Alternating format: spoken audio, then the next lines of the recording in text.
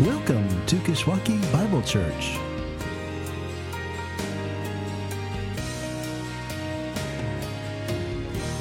We're picking up in our series, the Songs of Jesus, in which we've been plugging in Jesus' playlist of the Psalms that both shape Jesus' life and that Jesus came to satisfy.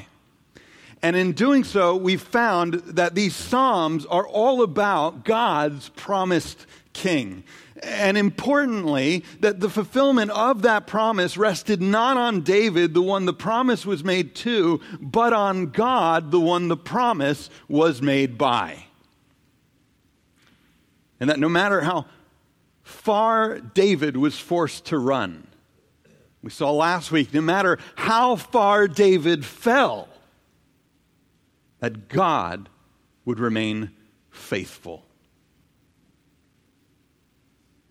That's what we've seen through book 1 of the Psalms and all the way into book 2, which draws to an end with David in his old age, continuing to put his faith in God's faithfulness to fulfill God's promise.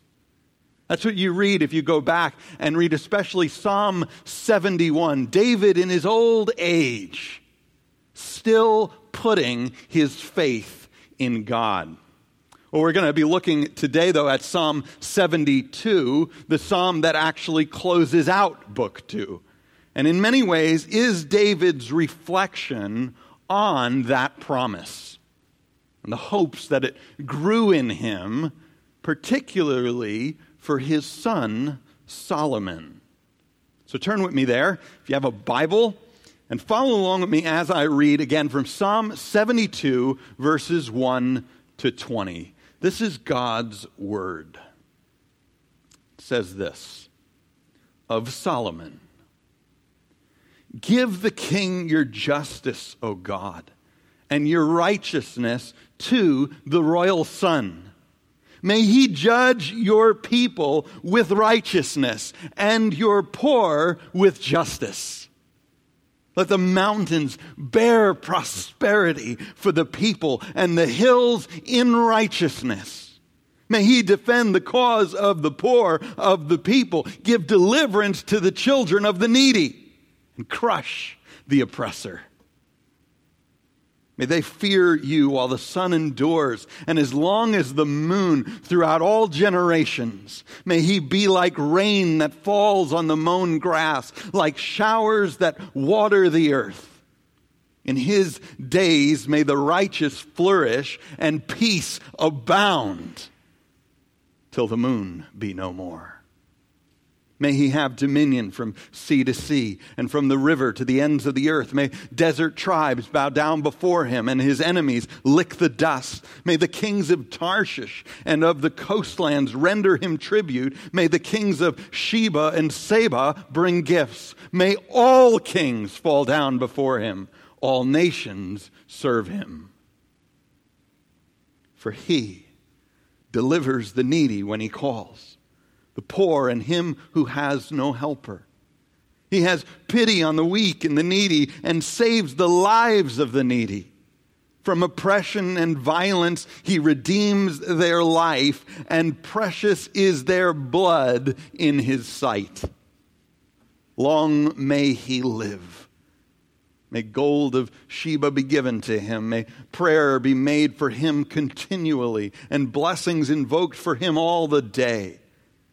May there be abundance of grain in the land, on the tops of the mountains. May it wave. May its fruit be like Lebanon, and may people blossom in the cities like the grass of the field. May his name endure forever, his fame continue as long as the sun. May people be blessed in him. All nations call him blessed.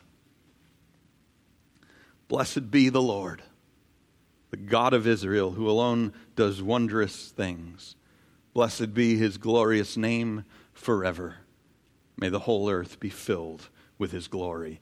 Amen and amen. The prayers of David, the son of Jesse, are ended. Let's pray. Heavenly Father, as we dive into this psalm, the last in this collection of David's psalms, I pray with David we would see the hope in David's greater son. I pray we would see the universal rule without end and forevermore of David's greater son. And I pray, seeing it, we would submit ourselves to it and become a part of it, expanding it as far as you give us the ability until you do it for good, which we pray you would, and quickly, in the name of Jesus. Amen. Well, it's difficult to overstate the expectations of a father for his son, isn't it? With a daughter, a father is more thinking about his role as a shield or a shelter, as a safeguard, or polishing up the shotgun to take out the first guy who comes to take her away. But with a son, it's a little different, and it's very difficult to overstate the expectations of a father for his son. I'm thinking about that even now as we're waiting for our baby to arrive, not knowing about whether this is going to be someone to polish up the shotgun for, or whether this is going to be another boy for which I will have perhaps as many expectations as I had for Emmett. I remember that when Emmett was on the way, the long list of things that I wanted to do with him and do for him, to train him in and teach him, because I had high expectations. They were through the roof. Not that I wanted him, as some others may in life, wanted him to be some sports star or some celebrity, but really, my heart of hearts, the one desire driving it all was that I wanted my son to be better than me.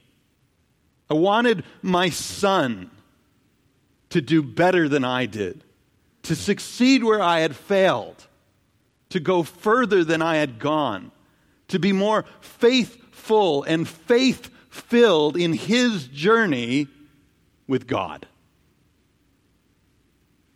One way or another, it is difficult to overstate the expectations a father has, this father had, for his son.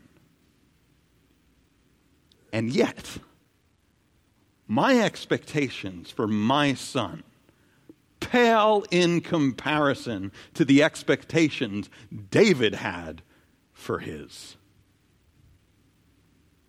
You know, before each of our kids arrived, when each of our kids was born, I took some time in the hospital to pause and think through and write them a letter.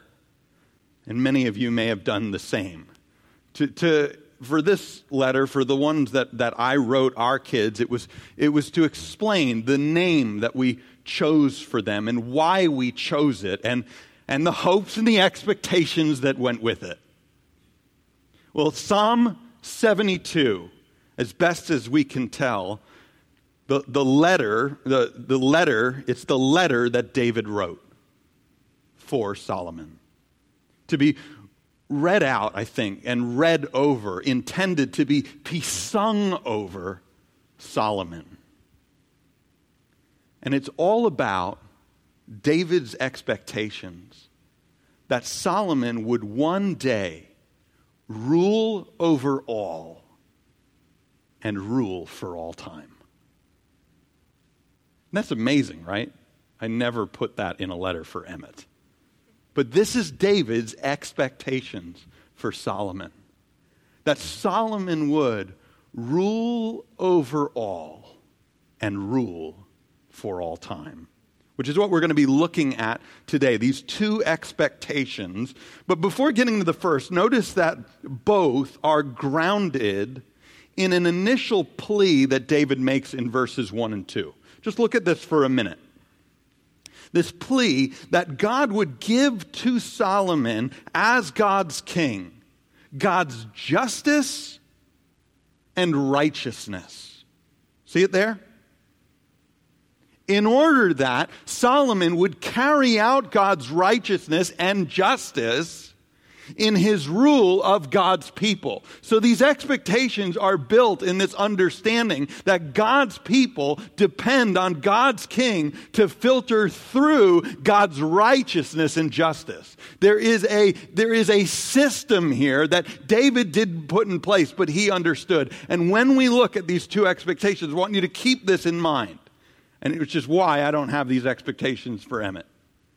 Because God's king was intended to be the conduit through whom God's righteousness and justice flowed. But David's first expectation, that Solomon would rule over all, is grounded in something more specific. And this is the point. Not just that Solomon would carry out God's justice and righteousness. That's the system. But that in doing so, look at verse 3. That in doing so, the mountains would bear prosperity for the people, he says. And the hills bear prosperity, the verb's implied again, in that righteousness. Through that righteousness, by that righteousness. And the key word here is that word, prosperity. If you're one of those people who write in your Bible, this would be a good word to circle.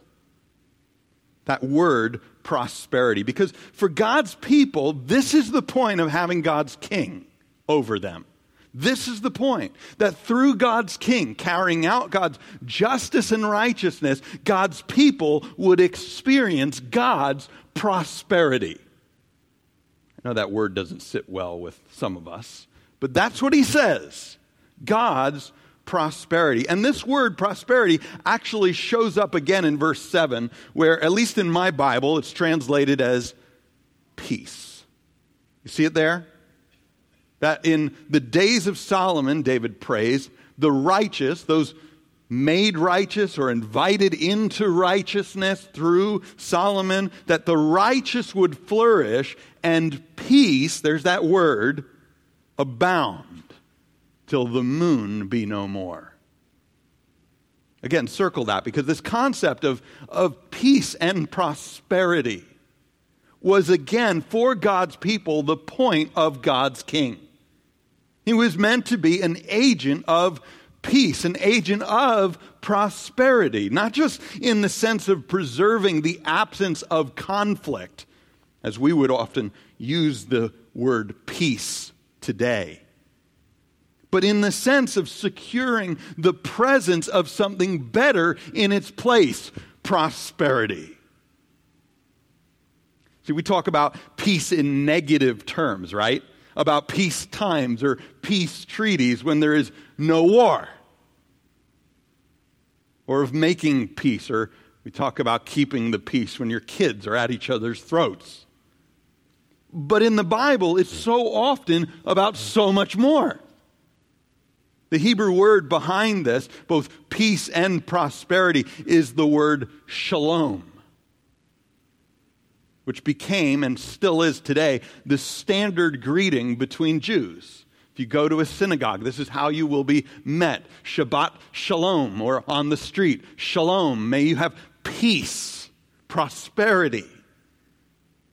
And any Bible dictionary will tell you that this word is used to describe, on top of the absence of conflict, a sense of being whole or complete, of mending what's broken or having restored something that was lost. Whether that's as an individual or as a society.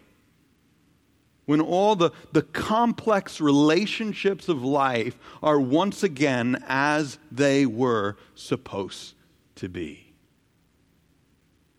This was the point of God's king, to bring God's peace to God's people. But I want to just ask for a minute.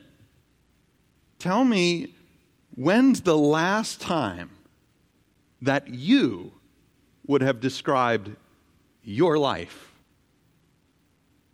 in that way. I don't mean a part of your life. I don't mean things are going well in some sector of your life.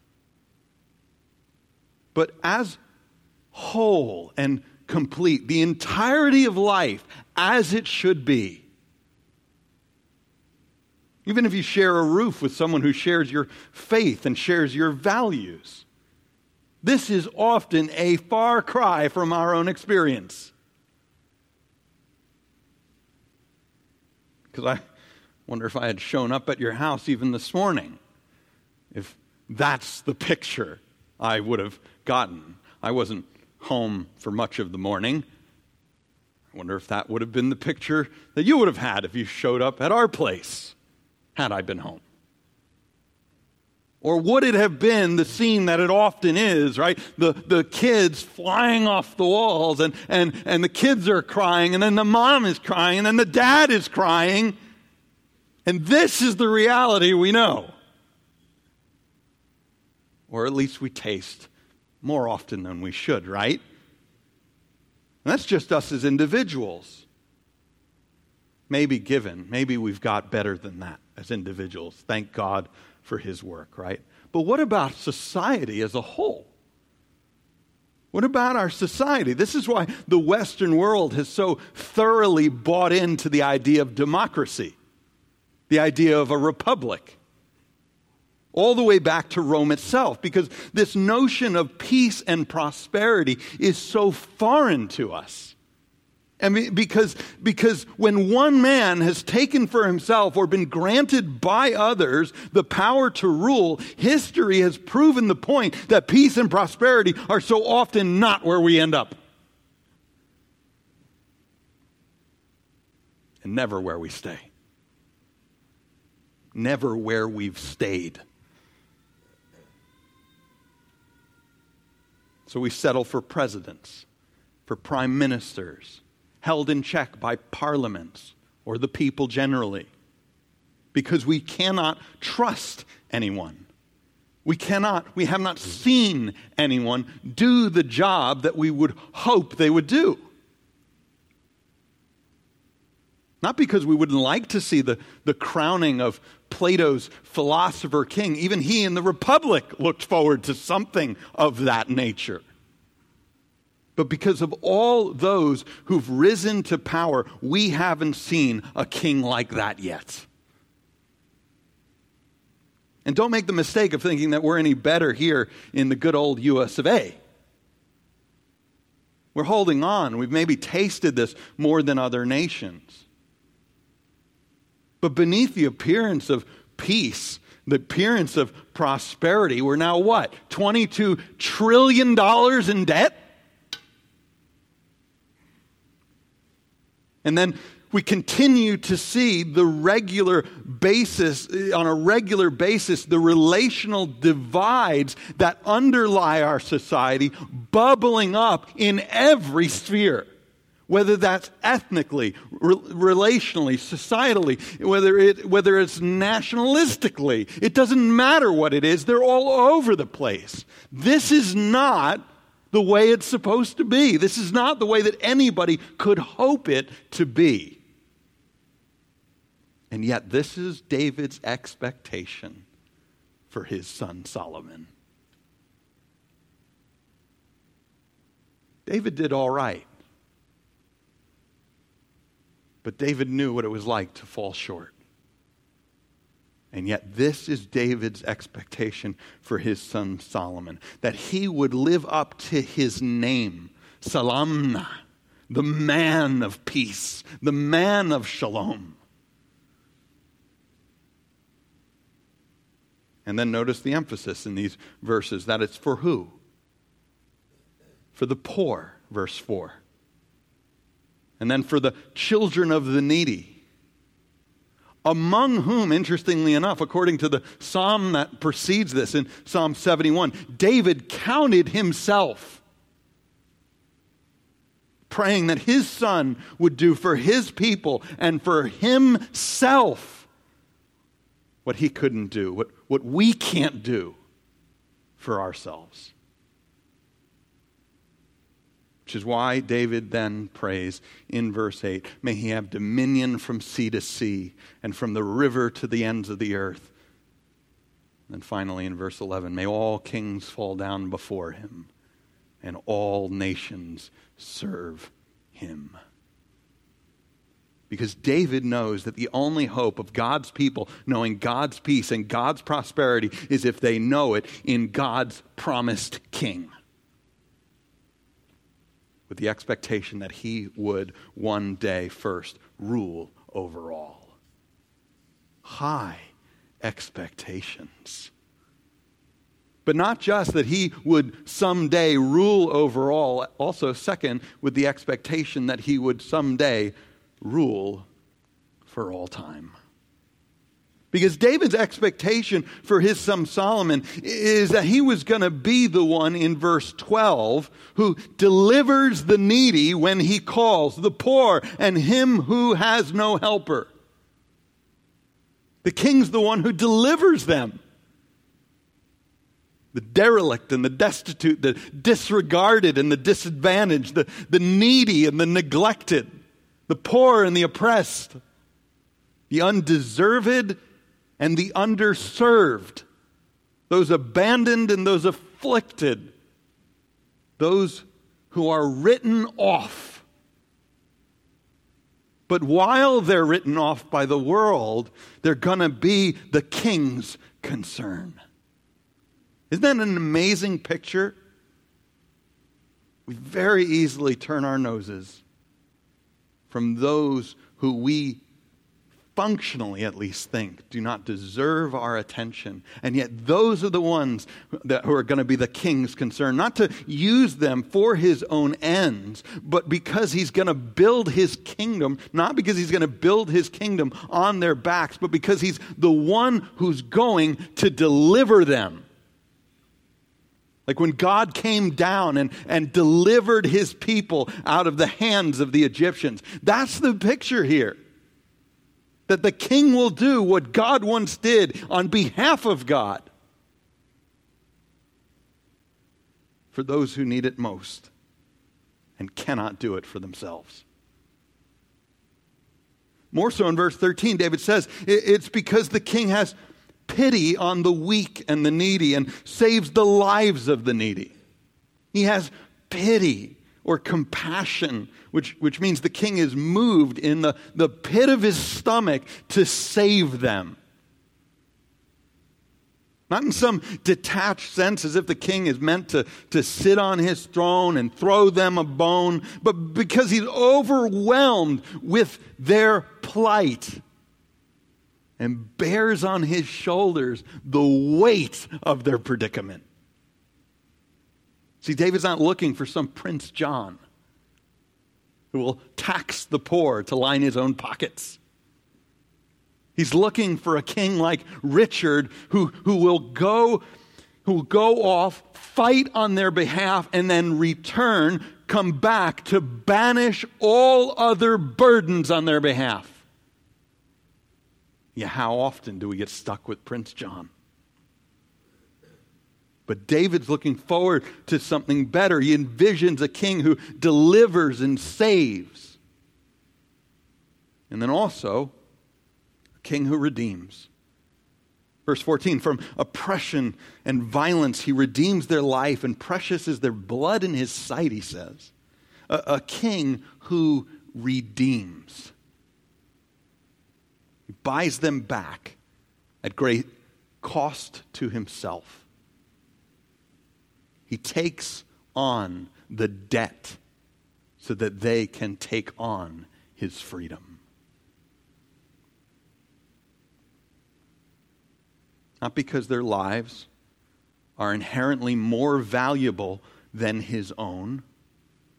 They're not. But because in his eyes, he values them. This is the kind of king David hopes his son will be.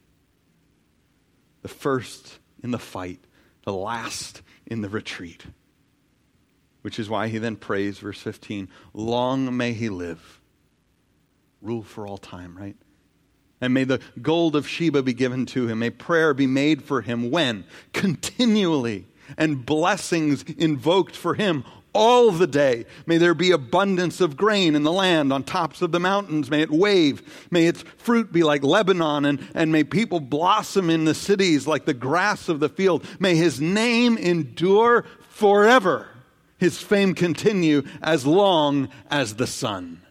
Why? Because David's prayer is that in him the people would be blessed, he says, and that it would be him who all nations would call blessed. And that God would do it. The close of this book, that God would do it. Because God alone, verse 18, is the one who does such wondrous things so that God alone might get the glory.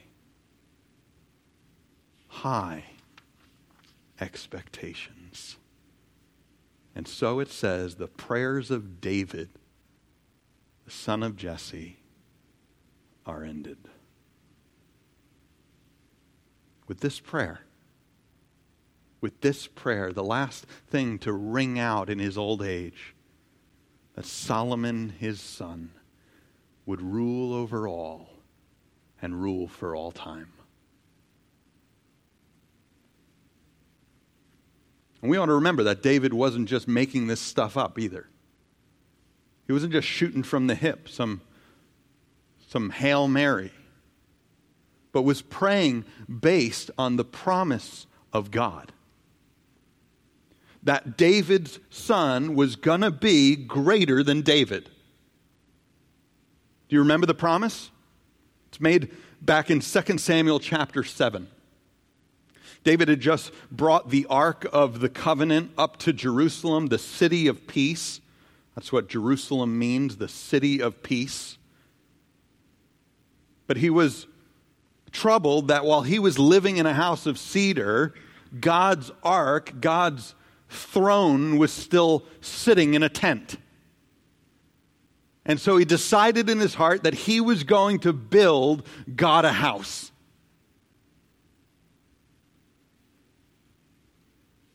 But was soon told that he would not do such a thing. Elsewhere we find it's because David was a man of war, not a man of peace. And so he would not be the one to bring peace to God's people. And yet, while telling David that David would not be allowed to build God's house, at the same time, God promised to build David's house. And this is the promise. Here's what it says back in 2 Samuel chapter 7, beginning in verse 11. It says this, "Moreover, the Lord declares to you that the Lord will make you a house. When your days are fulfilled and you lie down with your fathers, I will raise up your offspring after you, who shall come from your body, and I shall establish his kingdom. He shall build a house for my name, and I will establish the throne of his kingdom forever. I will be to him a father, and he will be to me a son. When he commits iniquity, I will discipline him with the rod of men, with the stripes of the sons of men, but my steadfast love will not depart from him, as I took it from Saul, whom I put away from before you. And your house and your kingdom shall be made sure forever before me. Your throne shall be established forever." And so David prayed. Seeing his own failure, knowing he fell short himself, prayed that may it be so with Solomon, ruling over all and ruling for all time. High expectations indeed. The only problem was Solomon couldn't ultimately fulfill the expectations. Didn't ultimately fulfill the expectations. And we know from elsewhere that the expectations were therefore looking beyond Solomon to someone else. The promises of God are always conditional, just as much as they are always unconditional. And Solomon failed, but the promises of God weren't undone and looked forward to someone else. Because Solomon wasn't ultimately the son of David God was speaking about. He was speaking about a son a little further down the family tree. Sure, Solomon would build God's house, and through Solomon, the house of David would be built up. But in the end, Solomon wouldn't do any better at those things David couldn't do himself. He would fail just as much, if not more. Sure, he'd establish peace in a sense, but only in the negative sense, securing the absence of war. Not in the positive sense of preserving the presence of something better. And beyond that, he'd end up relating to the people more like a Prince John than a Richard or a Robin Hood. It's an interesting life to read of the man who kept the peace while enslaving the people, is the way the story goes. Building God's house on the backs of God's people. It's an interesting story to read that only turns around in the very end, if it turned around at all. Solomon wasn't the one. And yet this prayer of David, based on the promises of God, would find its fulfillment eventually in Jesus.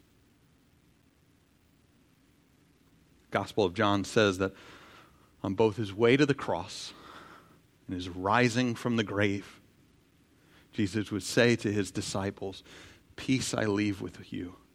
My peace I give to you. Peace be with you."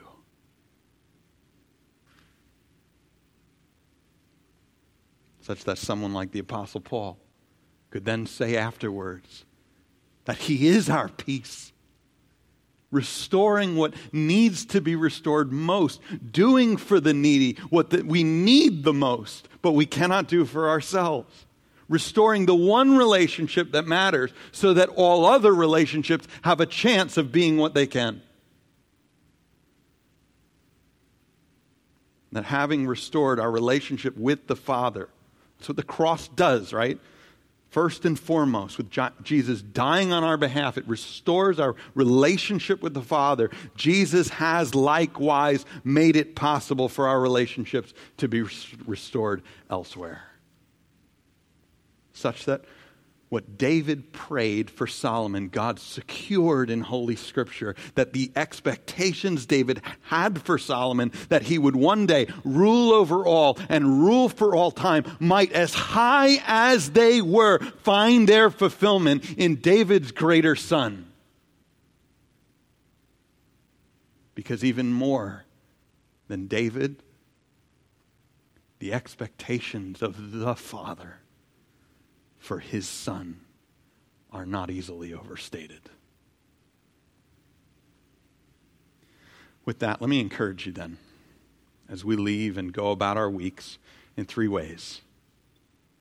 Let me encourage you to seek, to keep, and to spread the peace.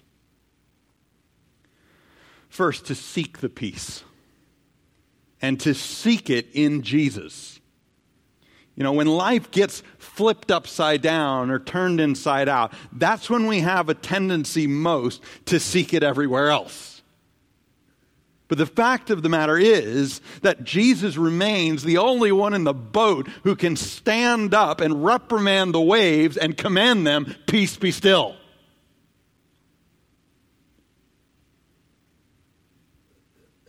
And then to whom they listen. He's the only one who can deliver the needy, save the needy, and rescue and redeem the needy from what we need rescue from the most. It's like C.S. Lewis said, God cannot give us peace apart from himself, because it is not there. There is no such thing. So seek the peace, but seek it. Continue to seek it. Seek it always in Jesus. Second, keep the peace. Because if Jesus died to break down the dividing walls of hostility among us, what does it say about us if we live all of our days, spend all of our days building them up again? It was Lewis's father in the faith, George MacDonald, who said that division has done more to hide Christ from the view of men than all the infidelity that has ever been spoken.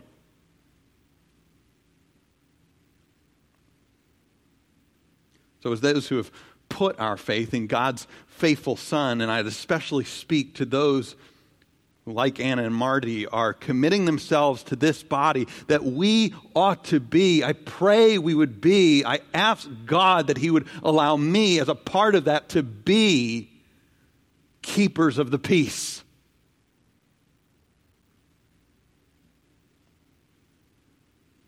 And then beyond this body, that we would be keepers of the peace among all who claim Christ as King. Seek the peace. Keep the peace. And then third, let me encourage you to spread the peace. To devote yourself under Christ to being an agent of peace as well. This is our privilege. This is our duty under the Prince of Peace. By both finding our peace in Jesus, inviting others into that as well, and then by living in this world as citizens of another. There's a historian, Rodney Stark, who has documented in a number of places the rise of Christianity. And one of the books I was reading most recently, he's talking particularly about Christianity's relationship to slavery. And he says a pretty startling thing. He says in this book, in fact, all known societies above the very primitive level have been slave societies. Even many of the Northwest American Indian tribes had slaves long before Columbus's voyage. Yet, amid this universal slavery, only one civilization has ever rejected human bondage: Christendom. And it did it twice, both in the ancient world and then again in the 17 and 1800s. That only one civilization has ever rejected human bondage: Christendom. And it was lived out. That happened because Christians were living in this world as citizens of another. Not being content just to be citizens of another, but taking that citizenship seriously enough to change what they did here and to bring the peace. And I'd encourage you even this week, whether that is considering adopting the fatherless, caring for the widowed and the orphan, defending the defenseless, finding a way to feed the hungry, to participate in our community. We ought to be the frontliners to fight for the kingdom coming. Not because you and I are going to do it, but because we're anticipating it being done. So I'd encourage you even this week to spend your week thinking this week about whether and how you can do precisely that. Seek the peace in Jesus.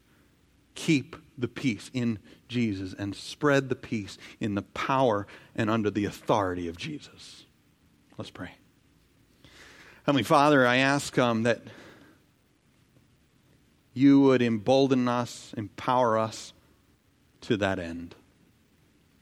I ask that you would do it, that you would raise up, even in small ways, from among our small body, those who will echo the causes of Christians long ago.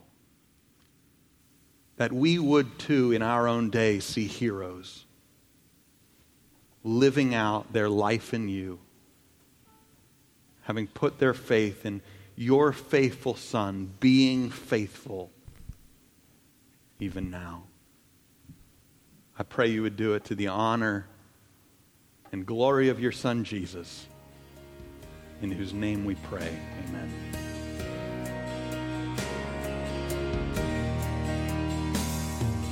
Thank you for joining us. For more information about our church, please visit our church's website at kishbible.org.